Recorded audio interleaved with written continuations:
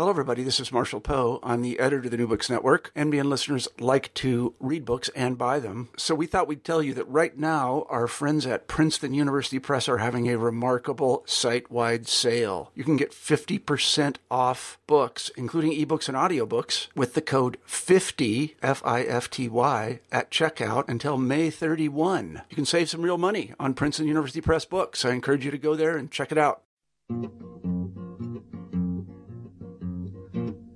Со двора подъезд известный под названием «Черный ход». В том подъезде, как в поместье, проживает черный кот. Он в усы усмешку прячет, темнота ему как щит. Все коты поют и плачут. Hello everybody, welcome to another edition of New Books in Russian Eurasian Studies, part of the New Books Network. I'm your host, Sean Guillory. Every podcast, I talk to an author about a new book on Russia or Eurasia. In this episode, I spoke with Jan Plamper about his book, The Stalin Cult, A Study in the Alchemy of Power. Jan Plamper begins his book with an illuminating anecdote that demonstrates the power and scope of Stalin's personality cult. The story comes from Artyom Sergeyev, Stalin's adopted son. Sergeyev recalled one night when Stalin learned that his biological son, Vasily, used his famous name to escape punishment from one of his drunken binges. In response to Stalin's rage, Vasily said, "But I'm a Stalin too." "No, you're not," Stalin rebuffed. "You're not Stalin, and I'm not Stalin. Stalin is Soviet power. Stalin is what he is in the newspapers and the portraits, not you, not even me." The production of the Stalin personality cult that disembodied the man and turned him into a symbol of Soviet power is at the center of Plamper's text.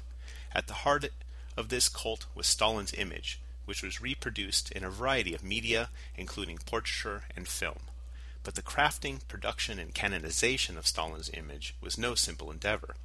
It involved technologies that gave Stalin's cult a particularly modern flavor. As Plamper shows, the production and dissemination of Stalin's cult involved an entire institutional apparatus, including mass media, artistic unions, art criticism, artistic competitions, individual filters, particularly Stalin's secretaries, and art patrons like Defense Minister Klement Voroshilov, on top of which stood Stalin at the apex. As for Stalin's personal role, Plamper finds that it is best to view Stalin's relationship to his cult as a form of immodest modesty. Stalin wanted his own cult and meticulously controlled it. At the same time, he purposely disavowed it. And through this alchemy of institutional and individual power, did Stalin's personality cult penetrate the psyche of the citizenry. For more on Stalin's cult, here's my interview with Jan. Hi, Jan. Hi, Sean. Welcome to New Books in Russian Eurasian Studies. Thanks for taking the time to join me to talk about your book, The Stalin Cult, A Study in the Alchemy of Power. Thank you very much for the invitation. Absolutely. So just to get started, why don't you tell me about yourself and how you came to write a book about the Stalin cult? Well, I grew up in the southwest of what was then West Germany in a small university town. And I think for a kid growing up in the 80s or coming of age in the 80s, in that kind of setting, there were probably four pathways to the Russia bug, to getting infected by things Russian. One was biographical, family background. The other was political, leftist politics. Third was perestroika, and the fourth was Russian literature. And for me, it was leftist politics, Russian literature, and perestroika. Oh, okay. So that's how I got started. Then I went off to college in the United States on a scholarship to Brandeis University, where I had the good fortune to study with Gregory Fries, who really introduced me to Russian history and to archival work as well, and the importance of archival work. And after that, I went off to Russia. This was 1992 to do a peace service in lieu of my German military service. And I worked for the anti-Stalinist grassroots organization Memorial in St. Petersburg. Yes, I did social work with 4 elderly ladies, all of them victims of Stalinism and Nazism. and that was for 18 months, and it was of course formative. It was very important for me. And after that, I stayed on for another year and started working in the archives. They just opened, and deferred graduate school, entered graduate school in 1995, went to UC Berkeley, where I started this dissertation on the Stalin cult. I knew I was going to do a dissertation on the Stalin cult before. I'd read Ian Kershaw's book on the Hitler myth. That had deeply impressed me, and there were a couple of other things that came together why I got interested in the Stalin cult. I think it had to do with what I perceived as a general shift from program to images to packaging in Western politics, 80s, the Reagan years. It also had to do with early 90s getting to know the new cultural history, the general interest in representations and symbols, rituals, and the visual turn, of course, the turn to images as important sources and legitimate sources for historians. I think all of this came together. And so I started studying at Berkeley, and this was a wonderful time. I thought I was at the right place at the right time in St. Petersburg between 1992 and 1995, and I felt the same way at Berkeley between 1995 and 1999, which is when I went off to the archives. So I studied under Yuri Slyoskin, who was my main advisor. Reggie Zelnick was my second reader, and I had two outside readers, Vicky Bonnell and Irina Papirna, who was extremely important, continues to be important, had a formative influence. And it was a great group and a great cohort of people, and you could really find your niche. This was a good time. Mm-hmm. Mm-hmm. Then I went off to...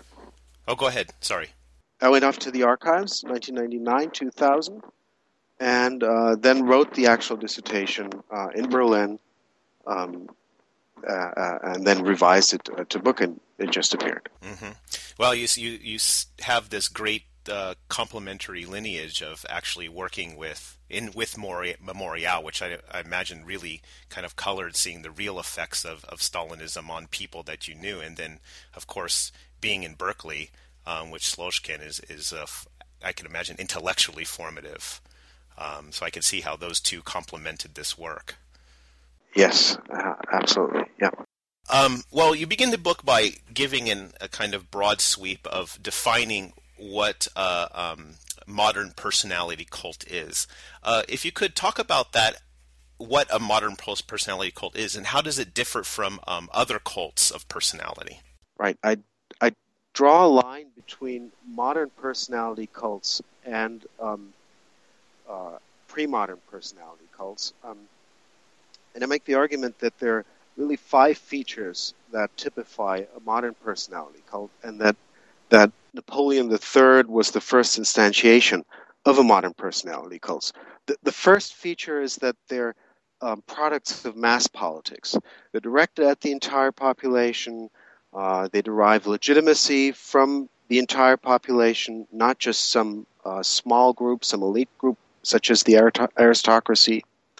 The second feature is that they all employ the mass media. So they could reach everyone, the entire population, through mass media. And they're also potentially uniformly readable by the population, which has acquired cultural techniques that are necessary for this through universal schooling, mass conscription, that kind of thing.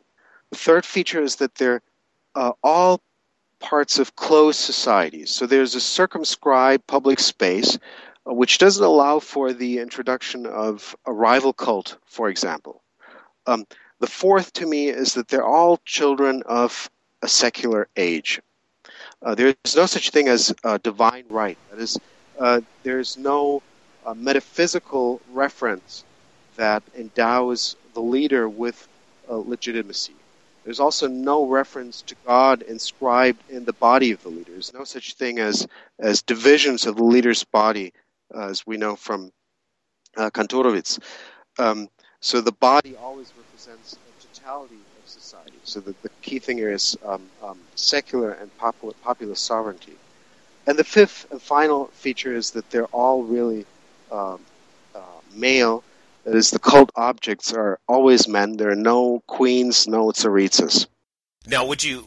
I'm kind of curious because a lot of people have said, especially in the Russian context, that some of these, there's a tradition of iconography, and which is very religious based in Russian Orthodoxy, and all the portraits of Lenin and portraits of Stalin is a continuation of that. So how would you account for the kind of lineages of the past kind of moving into this modern personality cult?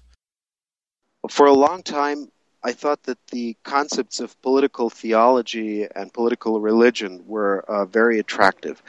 But when you look at it more closely, you realize that if you use these concepts, you won't really capture the specificity of a cult such as Stalin's. That is, true, Stalin portraits were often hung in a corner of the apartment where earlier icons had hung. True, certain colors had the same kind of symbolic valence that we know from Orthodox iconography.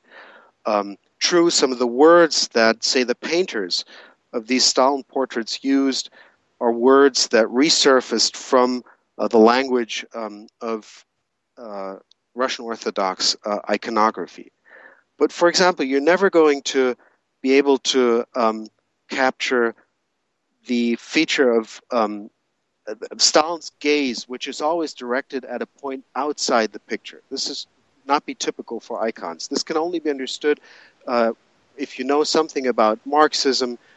Stalin's gaze is directed toward a focal point outside the picture because he embodies a Hegelian kind of world spirit. He knows where the future is. He knows he can actually gaze into communism, into utopia. The production methods will be much more difficult to capture with concepts from political theology and political religion. This is why I decided to use sort of a mixture of concepts. Some of them drawn from a sociologist, Edward Shields, who argues that the center of society is always endowed with sacrality, sacredness. I also call it sacral aura. And a number of other things. That, to me, proved more productive than political religion concepts and direct kinds of comparisons with iconography.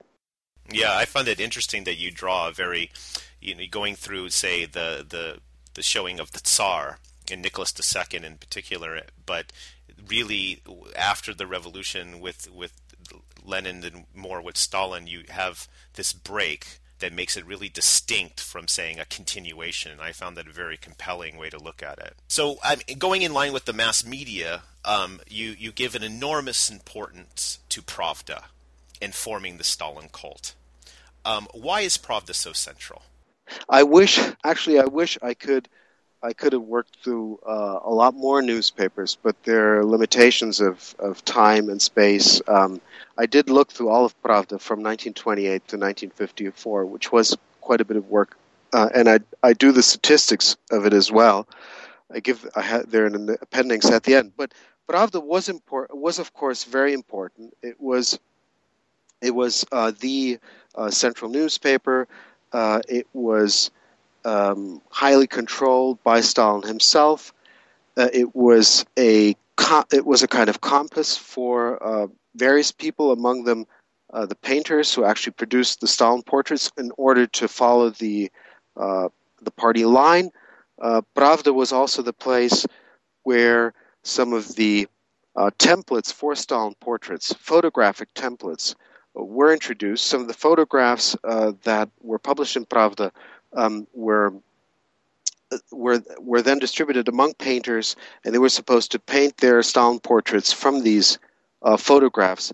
But most important, to me, it's a kind of vehicle to really get at the changes in the representations, the visual representations of Stalin over time. And there's nothing better than a newspaper like Pravda. So, I looked at it through all of this period, and I identified the kind of high points and the low points of Stalin in the newspaper. So you can see, for example, that it all starts with a kind of big bang with his 50th birthday in December 1929. But then, interestingly, there's a hiatus, and he only really reappears in mid-1933. And one can speculate why that is the case, why he was not shown in the newspaper between 29 and 1933. One of the arguments is that they did not want to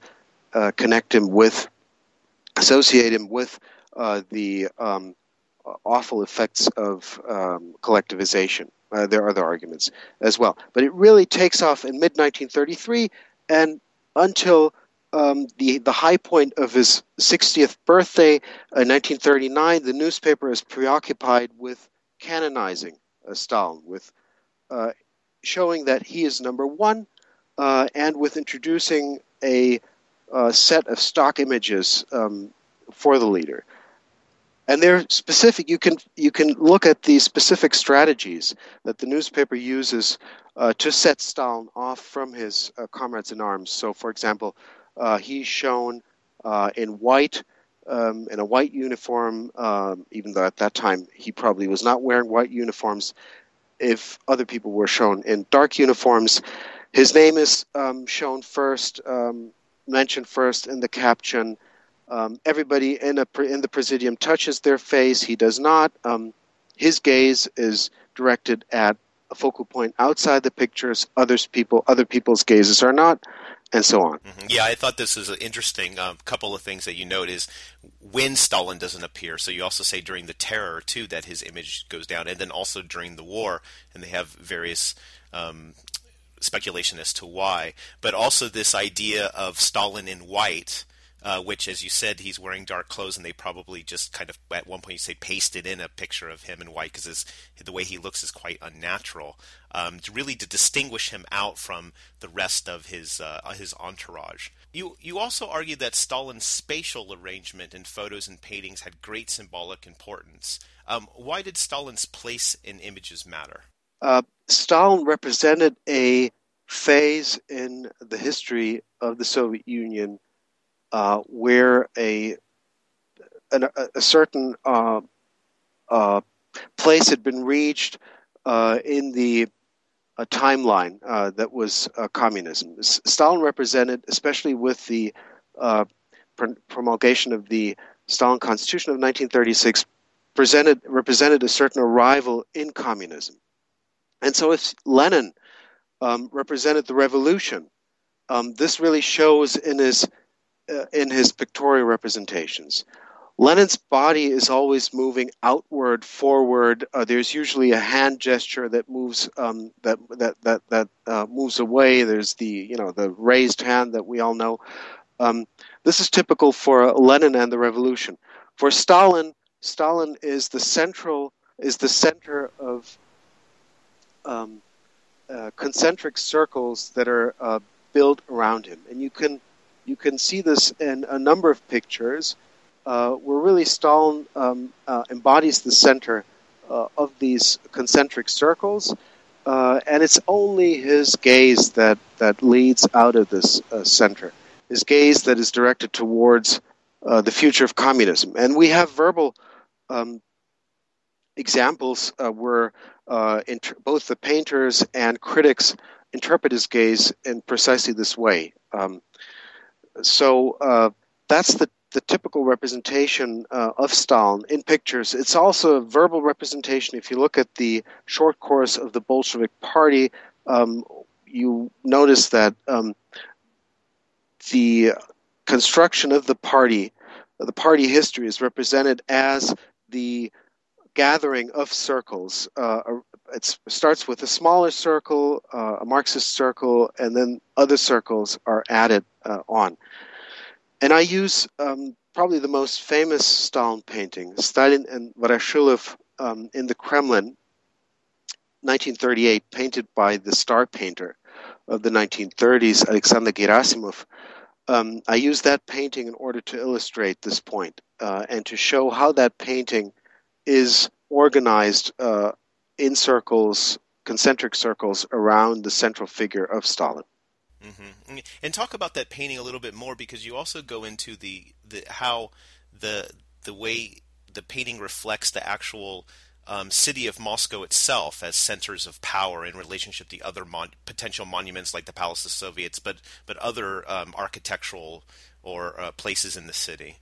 Well, one of the interesting features of that painting is that the balustrade behind Stalin and Voroshilov is broken at one point, and you can see that this is most certainly done in order to create a visual axis between the two leaders and the people who are gathered on the Moscow embankment on the other side of the river Moskva. They're demonstrating. It's probably some May Day demonstration or some kind of demonstration. This is done, I argue, in order to create a connecting axis between the people, the Narod, and the leaders. Then you can see that there's smokestacks in another circle behind this group of people on the embankment of the river Moskva, and only behind that in yet another concentric circle can you see the cupolas of an old Russian Orthodox church. So one could argue that this is the old Russia that has been overcome. There are many different readings that are possible. One of the readings is that Stalin's gaze in this painting is actually directed towards the Palace of Soviets, which was never built, and that the Palace of Soviets was supposed to feature a huge statue of Lenin. The palace was supposed to be higher than the Empire State Building, and so one could say that the continuer's gaze is directed toward the founder, Lenin. So the continuer of Lenin's cause looks back towards the founding moment. One could also argue that there is a visual axis continuing from the Palace of Soviets onto a monument that was going to be built, the monument of the Stalinist Constitution, 1936 Constitution. And that way his gaze becomes more autoreferential because it's a moment, of course, that he created. It was his constitution, or represented as such. Yeah, I thought that your analysis, this kind of thick description of this painting and all the elements in it and how they relate to even, monuments, even things outside the painting, was actually quite interesting. So thanks for the elaboration on that. One of the questions that people always have, and including myself, is Stalin's personal relationship to this cult. How did he feel about it? What did he think about it? How did he control it? So if you could talk a bit about Stalin's relationship, his personal relationship with this cult, and in particular, how did he control it? So the public representation of Stalin's relationship to his own cult was one of grudging tolerance. He had to tolerate this cult because the people truly loved him, and Soviet Russia was the first truly democratic society. Since the people loved him, since legitimacy rested with the people, he had to accept this cult. But when you look closer, you notice very quickly that in a polity such as the Soviet Union, no phenomenon of the dimensions of the Stalin cult could have ever existed without his acceptance. So this public representation of him tolerating the cult grudgingly was really deployed in order to overcome the paradox of a personality cult in a polity that claimed to be implementing a collectivist ideology. The Stalin cult was an oxymoron, and it never it never really quite got out of this paradox. There were the Hitler cult, the cult of the Duce, Mussolini. They really had no qualms about being cults. There were no ideological barriers to these cults with the Führer principle and the theory, the Nietzschean theory of the super man. There was really no problem with that, and that shows, by the way, should say this parenthetically.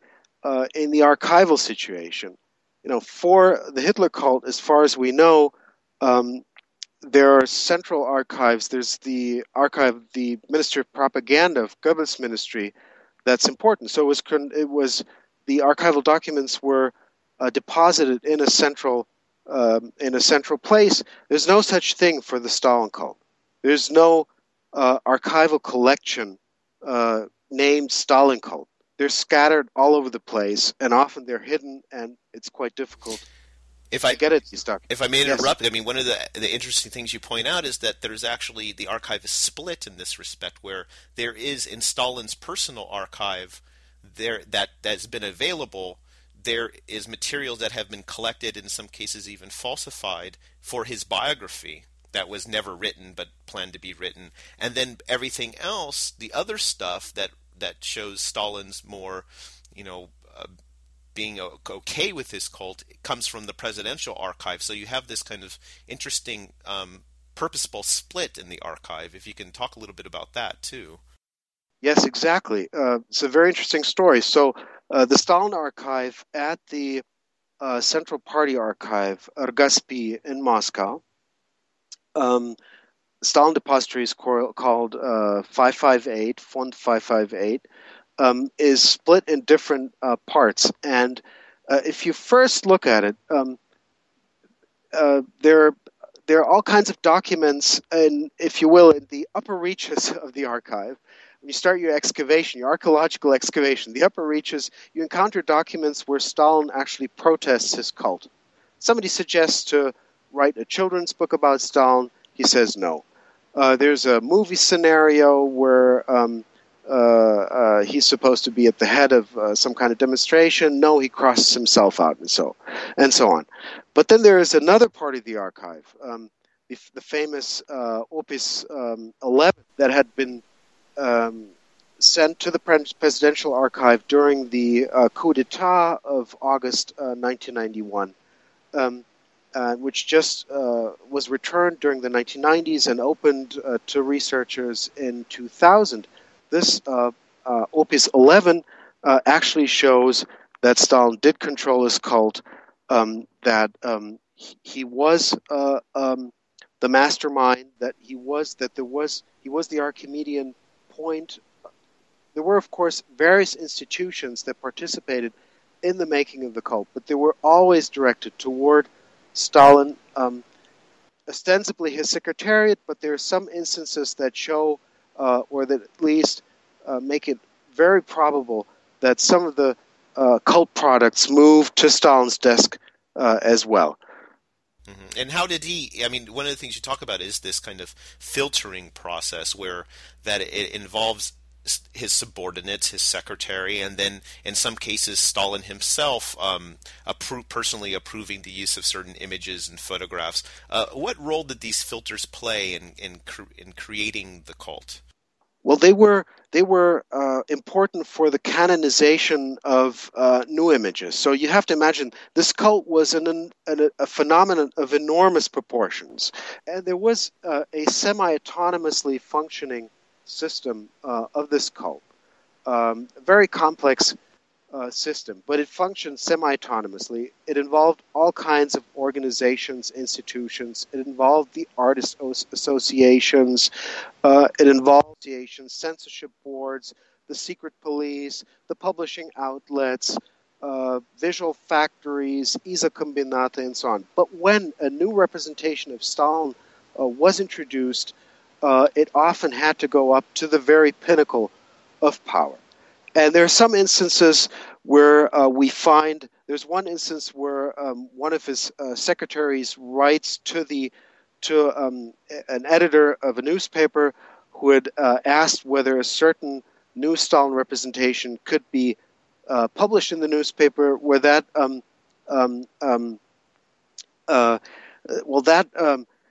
secretary gets asked, show it to Stalin. He's actually saying, show it to Stalin, please, and he answers, he's against it. So don't publish it. Later, after the war, I discovered that there was a more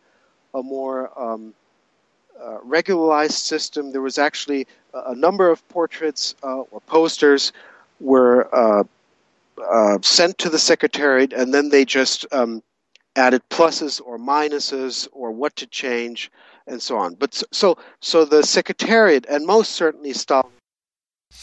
But another thing too, you talk about too, which I found quite interesting, is patron-client networks that were integral to cultural production of Stalin. In particular, the very vital role of Klement Voroshilov. Talk about his role as a patron of the arts. Absolutely, Voroshilov is crucial.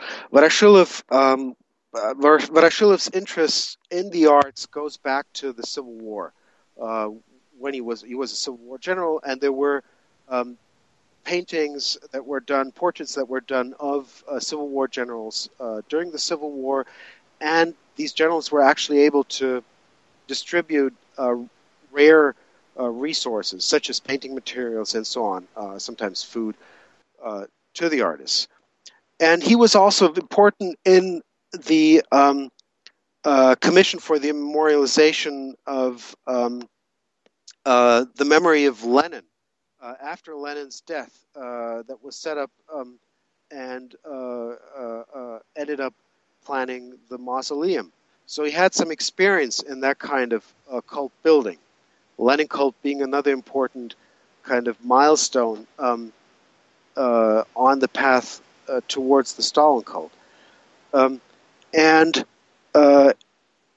he became an important patron of painters in the realist tradition. He became personal friends with them.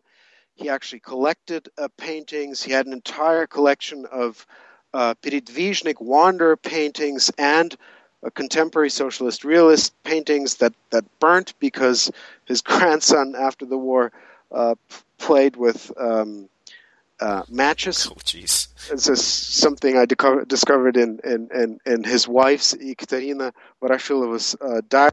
And he was very important in the Stalin cult. So he would broker access. He would broker access to Stalin, who could only be painted at public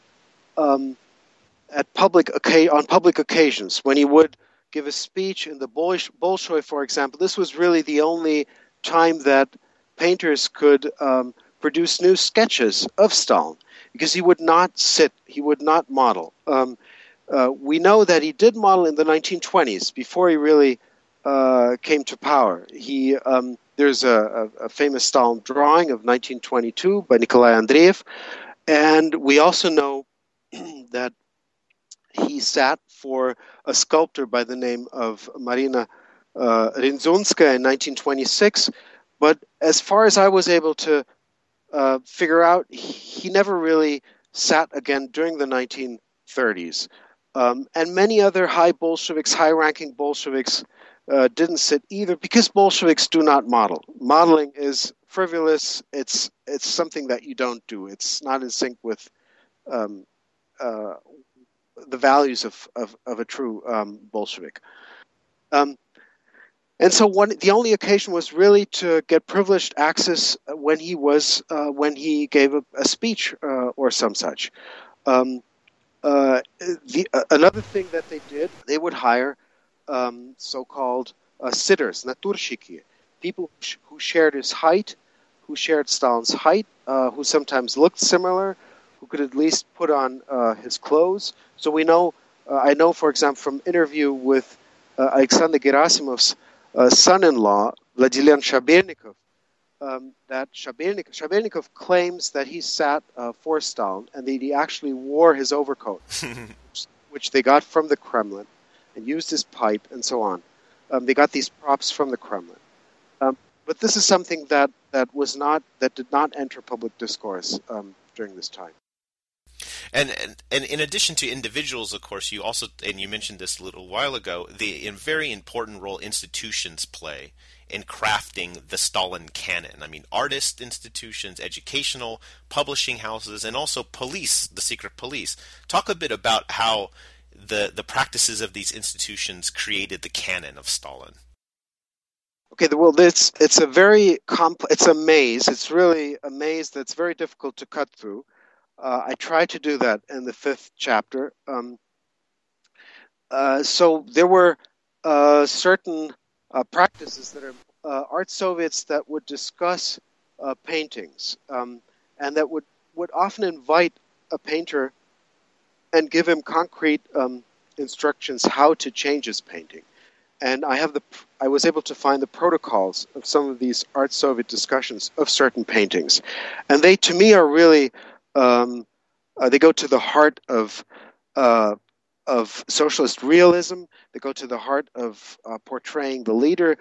This is socialist realism in practice, in situ. Socialist realism, there's a big discussion of what socialist realism actually was, whether it was a set of doctrines, whether it was a style.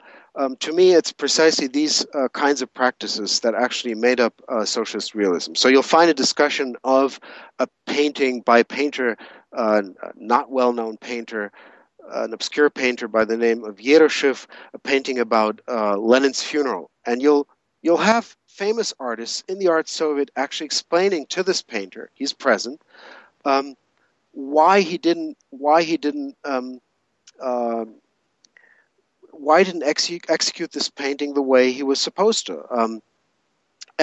For example, it was connected. They were unhappy with the size of the various leaders and the place of Stalin in this picture. It was entirely clear to them that this should not be a mimetic representation of what actually happened or what Yeroshev thought that actually happened, but it should represent the quasi-dynastic progression of the world spirit from Lenin's body to Stalin's body, and that had to be expressed in this painting, and that's how they explicated it to him. Portrait competitions were very important, especially in the early phase of the Stalin cult in the early 1930s, when the canon was still forming. There were portrait competitions organized by publishing houses or by artist institutions, and some painters, well-known painters, would be invited personally, but there was also an open competition in the newspaper for cultural workers, Sovetskoye Iskustvo, that most of them read, and there was a prize that one could win. In later years, this became a less important way of producing portraits. What about the police? How did they play a role? Well, the police was always present. In artist lore, everyone knew who was an informer, and the police. There are some cases in which the police punished painters who created representations of Stalin that were deemed or other leaders that were deemed heterodox. So there's a case of one painter who painted the funeral of Kirov, and he was accused of actually showing a skull that supposedly shown that one was supposedly to discern through the paper. It's shown through the actual painting. So there was a kind of overinterpretation, especially during the years of the terror, of these images. This is, of course, a very, very sensitive matter. Yeah, and it seems that through all of these institutions is kind of like a creation of an ethics of representing Stalin through these discussions and kind of disciplining one another and critiquing one another to really, by, what would you say, the war, or even somewhat after the war, you get a very hard canon as how Stalin is supposed to be represented. Right. During the war. During the war, at first, in places like Pravda, Stalin representations get noticeably scaled back. And he only really returns towards the end of the war when victory is certain. And you have a different kind of Stalin who returns. It's a Stalin who has gray hair, his Generalissimo uniform, the white parade uniform after the war. And you also get what I call absent representations. So you have representations in which he's only present on the enlightened, enthused faces of listeners who are sitting in front of a radio receiver, for example, or on the faces of young boys who are returning from a Stalin from a demonstration.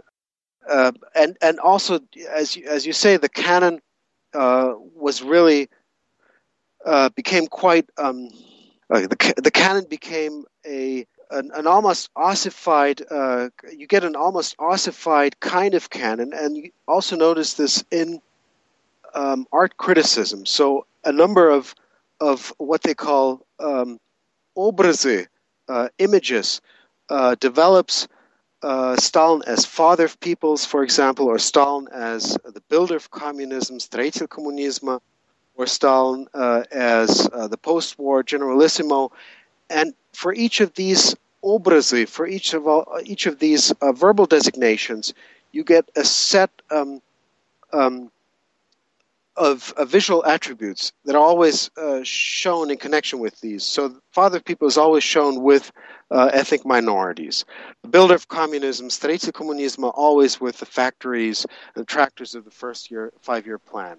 The post-war Generalissimo always in his white uniform. In fact, you have art historical dissertations, кандидатские диссертации, doctoral dissertations that are written at this time, often by the painters themselves and by the sculptors themselves, that consist of nothing but a short kind of explication of one of these obrazes, so a kind of enumeration of these attributes, nothing more. The other big question, too, is how did the public respond to this? And you dwell on this in one of the chapters, how people responded to expositions of Stalin's image and what they wrote in these commemorative books. Talk a bit about how it was received by the public. I do have some methodological doubts about actually being able to reconstruct how the public received the cult of Stalin. Other people do too. And so what I actually tried to reconstruct the ways in which the producers of the cult tried to ascertain how people reacted to the paintings and how these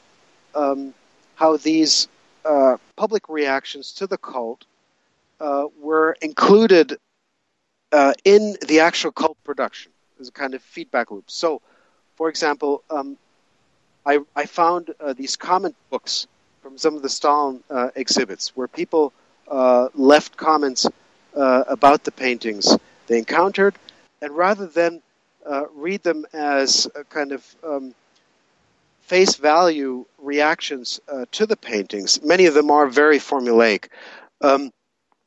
I looked at how they came to figure at artist meetings where certain art was critiqued. So, and they did figure. Some of the art functionaries and the art critics actually looked through the comment books and, as one of them put it, translated them into the numerical idioms. So he used certain words and assigned Russian grades to them, and then assigned a GPA to one or the other painter, and used this in a discussion. And this was important because, of course, this art understood itself as being from the people and for the people. This was not, and they made this point time and again, this is not bourgeois art that was only for a certain part of the people, but for the entire people. So now also trace changes in these attempts to ascertain the public's reaction to Stalin paintings. So, for example, in the beginning comment books, книги отзывов, comment books had margins, and visitors would actually comment on visitors' comments. So one of the functions of these early comment books was to also educate visitors to an exhibit how to be cultured, kulturne visitors to an exhibit, how to go to a museum. Later on, there were no such things as margins.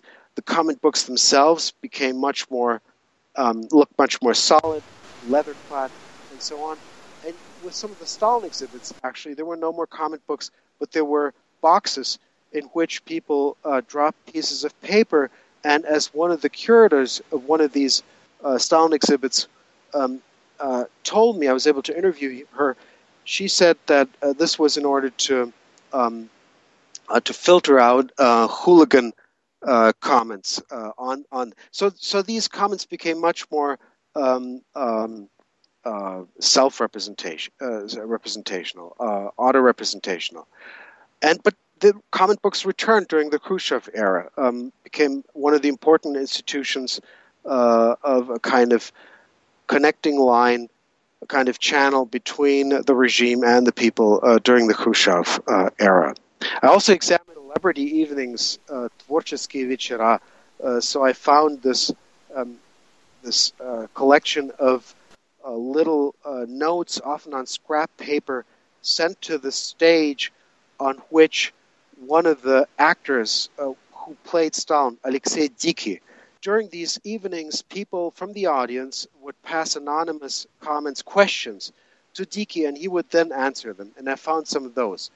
And they're quite interesting. People ask, for example, why Dickey portrays Stalin without the characteristic accent, the Georgian accent, that they were used to Gilavani, Mikhail Gilavani, who was Georgian by ethnic origin and had a thick Georgian accent, just like Stalin. And Dickey to them was in Congress also the way he moved. He moved a lot more. He was less static than Gilavani. And at the very end, in the fall of Berlin, Gilavani actually returned to the role of Stalin. Mm-hmm. And I was going to ask you about this, Stalin's portrayal on film, because this, of course, is a very modern aspect of the cult.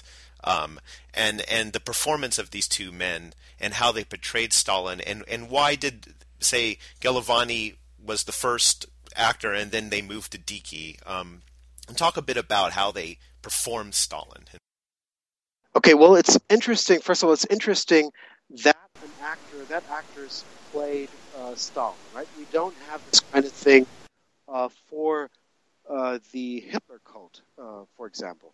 Hitler is not played by actors, and one could make an argument that this is because Stalin's his speaking style, which is very kind of reserved in comparison to Hitler's, for example. Stalin's speaking style was deliberately set off against what was identified as Hitler's hysterical speaking style. You know, this is an important thing to remember, that all of these modern personality cults actually were entangled through the mass media, and they emerged entangled from the First World War. So that certain features of the portrayal of Stalin's body had a latent feature in another leader in one of the other authoritarian states in Europe. And Stalin's speaking style was one of these things. And actually, Henri Barbusse,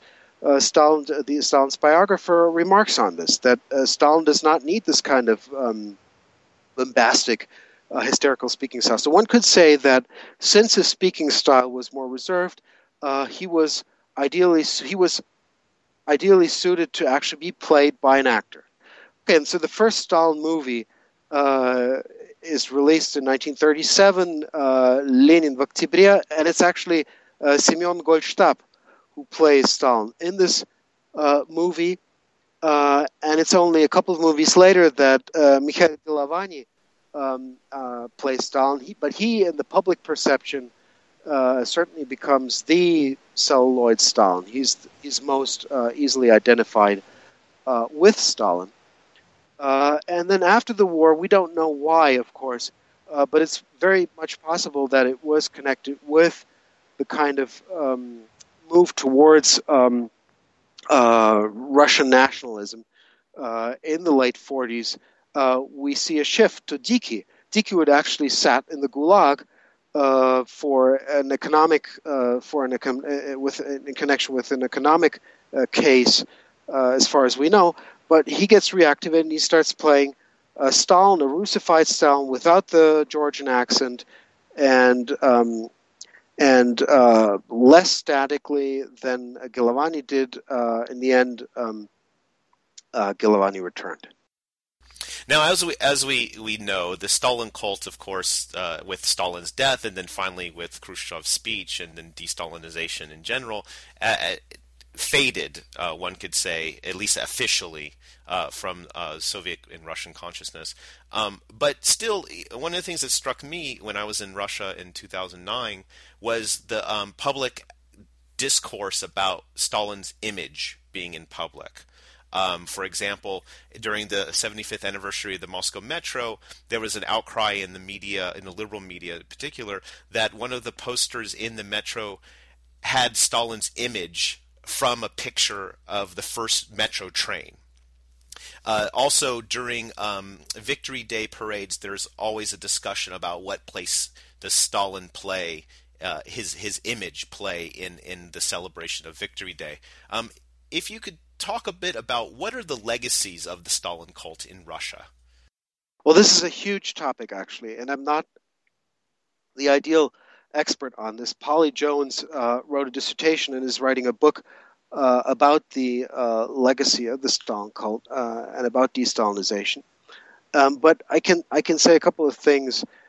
Certainly in post-Soviet Russia, the Stalin is one of the key battlegrounds about Russian contemporary identity, right, and its relation to the past, and it's always connected with the last remaining foundational myth of the Soviet Union, the victory in World War II and the Great Patriotic War, and so a lot of contemporary debates actually revolve around the question of Stalin, even if they are not really connected with Stalin proper, Stalin himself. So yes, you're right. There were many instances of this kind. For example, in 2010, the Moscow mayor Lushkov gave in to veteran groups' demand to carry Stalin portraits at the annual Victory Day.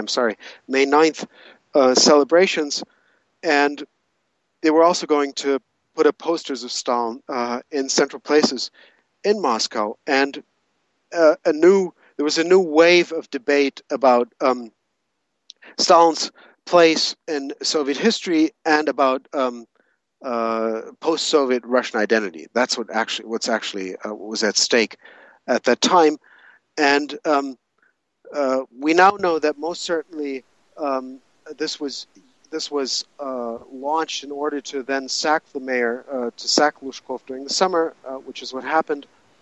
But during that debate, there was certainly a discussion about this. In fact, the Russian edition of this book appeared just at that time. In early 2010, and it was interesting to see the Russian reception. There were some people, some Democrats, who would use it and who would kind of assail contemporary Russian image politics, the representation of Putin, using that book as a kind of political argument. And there were others who would accuse me of foreign intervention, and we're very unhappy about this book. So it ended up being in the center of a broader public debate that I'd never expected. No, that's interesting. I mean, especially with the portrayal of Putin, particularly in all of these very staged, masculine, photo ops of him performing all sorts of athletic and scientific feats. It really does remind, and I think it certainly does remind people of a kind of reemergence of a cult of personality, or a personality cult around the image of Putin. what this book might do, it's at least my hope, in uncovering the principle, what I call immodest modesty. That is the portrayal of Stalin's grudging tolerance for his cult, but his actual opposition to it. I think that principle will be more difficult to deploy in the image politics of contemporary Russian politicians, including Putin. So I hope it'll be more difficult to rename a mountain after Putin through some kind of popular initiative than having Putin resist for a while, but finally give in, because after all, Russia is a democratic country. Right. Well, let's hope that is the case. Let's hope that is the case. So, I mean, it's a fascinating book, and I think it does have particularly in thinking about the place of the use of personality cults in modern society in general, but also I think there's, as you say, in closed societies and how we understand their production. Is really important. Just to wrap up the interview, what are you working on now? I'm